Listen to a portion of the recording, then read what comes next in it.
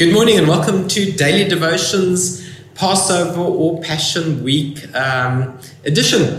This is the final installment of the journey because tomorrow, being Friday, we will all be in church or broadcasting the church service for those of you who are not near a town with a church.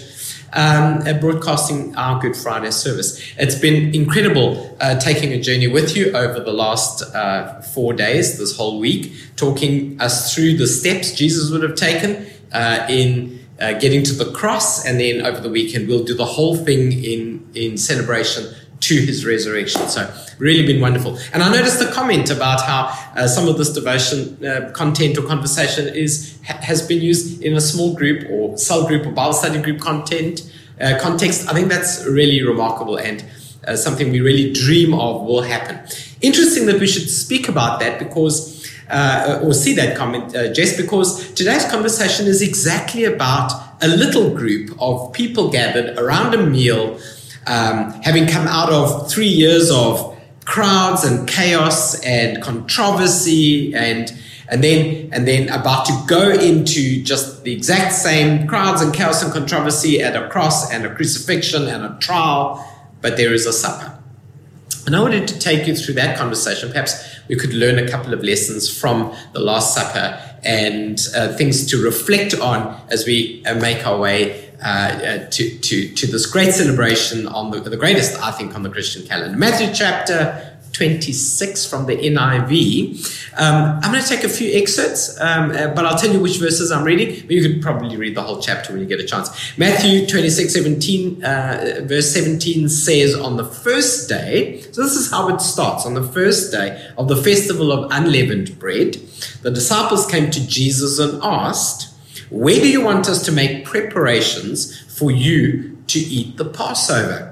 Verse 26 says, while they were eating, Jesus took bread. When he had given thanks, he broke it and gave it to his disciples and said, take and eat, this is my body. And then there was this whole incident with Judas and the dipping. We'll skip to verse 27. Then he took a cup, and when he had given thanks, he gave it to them, saying, drink from it, all of you, this is my blood for this new covenant, which I poured out for many for the forgiveness of sins. I tell you, I will not drink of the fruit of the vine from now until the day when I drink it anew with you in my Father's kingdom. And then when they had drunk from the cup, they sang a hymn and went out to the Mount of Olives. Okay, so I think this is a really incredible thing. This is a mini church service that takes place, but it takes place not in the form of a massive evangelistic outreach crowd and not in a temple. It's taking place in a home. And I think it is a remarkable thing that Jesus both needed and wanted the connection of a meal together with his disciples. It is absolutely an Old Testament tradition, Passover, unleavened bread, but he continues it into the New Covenant. He describes the value in the New Covenant of New Testament of this meal held together. And I have a few questions posed to me in this text that I want to present to you too. So the first question is the disciples asking Jesus, how should we prepare? Where should we make preparations so you can have the Passover meal? And I think the idea of preparation is really important. You know, whenever I have guests come around to my home, I make a little extra effort. I want to be well prepared. I make sure my fridge looks like a human lives there. And I tidy up a couple of things that have been on my to-do list for a while. And maybe I get out the matching stuff and not the mismatching stuff. And I just wondered in our own lives, in this process of getting to Passover, how prepared you are for him to occupy a room, a space, a conversation in your life. I wonder about that little bit of extra effort, and I wonder about getting stuff that matches in your life so that it's not disconnected. And I wonder about ticking off a couple of items on your to-do list that perhaps you should have done a while ago already, but are now finally making the commitment to do. And I also wonder about this idea of going through the extra effort of making it personal. The other thing about a church, big or small, it can be very impersonal. And it's sometimes the church's fault, and it's sometimes my fault and your fault. It's how we engage, but we have permission to be at arm's length, but not at a meal.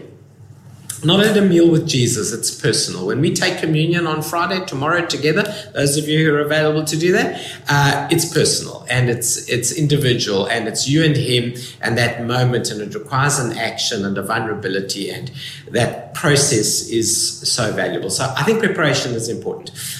Jesus tells the disciples, go, you'll find a place. A person has made a room available and ready. Tell that person the master needs it. So if the first question is my preparation, the second is, do I have a place? Do I have a place I call home, a spiritual home? Do I make my home a spiritual place? Is it a spiritual home for my family? Is it a spiritual home for my wife and husband and kids and pets? Is it a spiritual home for people in my life? Do I go to a spiritual home? Is the idea of a prepared place important to me? And I do think it is. I think that, before you face the crowd, you need to come into a safe space of covenant. And this question really punches me in the gut in a way, because it's so important that I'm prepared, and it's also very important that I'm spiritual about it, and that I have company and I have a place. And I think there's beauty in that.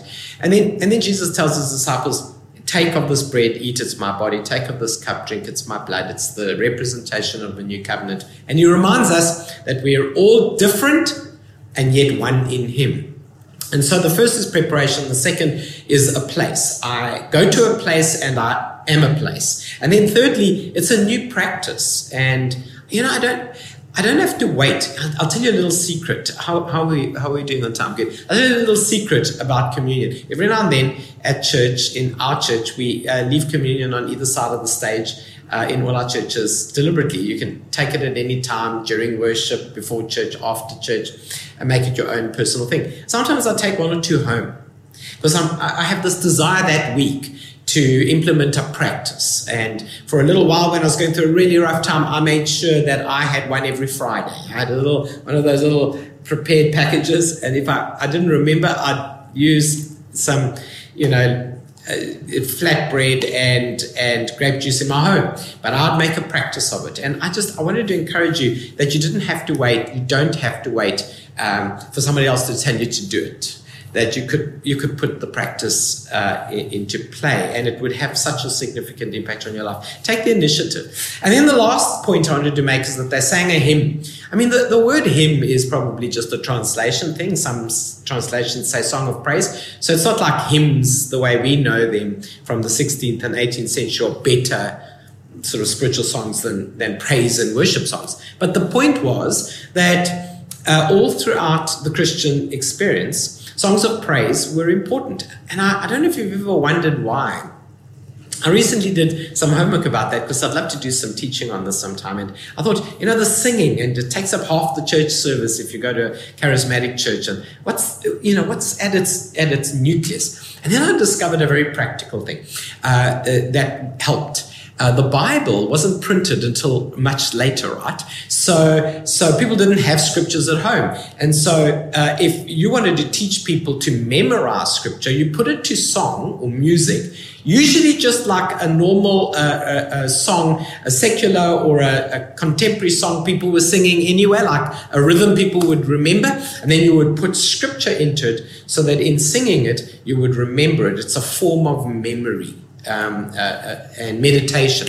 And I think we underestimate the power of that. We sometimes think that worship or songs of praise are about a feeling or a moment or a thing in church. But have you ever got a song stuck in your mind, good or bad? Ever had a song stuck in your mind? It's programming you, teaching you, training you. You are memorizing it, and then every time you re-sing it in your head, you are meditating on it.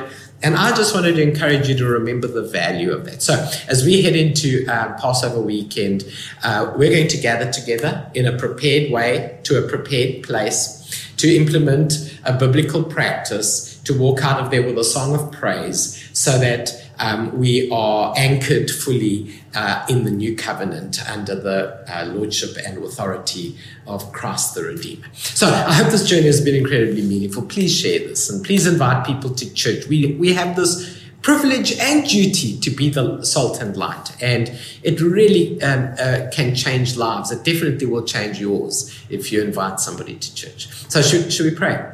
So Lord, thank you so much for the power of your word, and equally the power of your act of sacrifice and death, burial, and resurrection. Over this weekend, as we participate in the practice of communion, of Passover, in the practice of water baptism, in the practice of songs of praise or worship, in preparing our hearts and preparing a place, would you please visit us? Visit us in a really powerful way, and still the storms, and strengthen the weak knees and feeble hands, and heal the brokenhearted, and supply every need in this most remarkable, miraculous thing we call the body of Christ, of which we are all uniquely members. In Jesus' name we pray. Amen.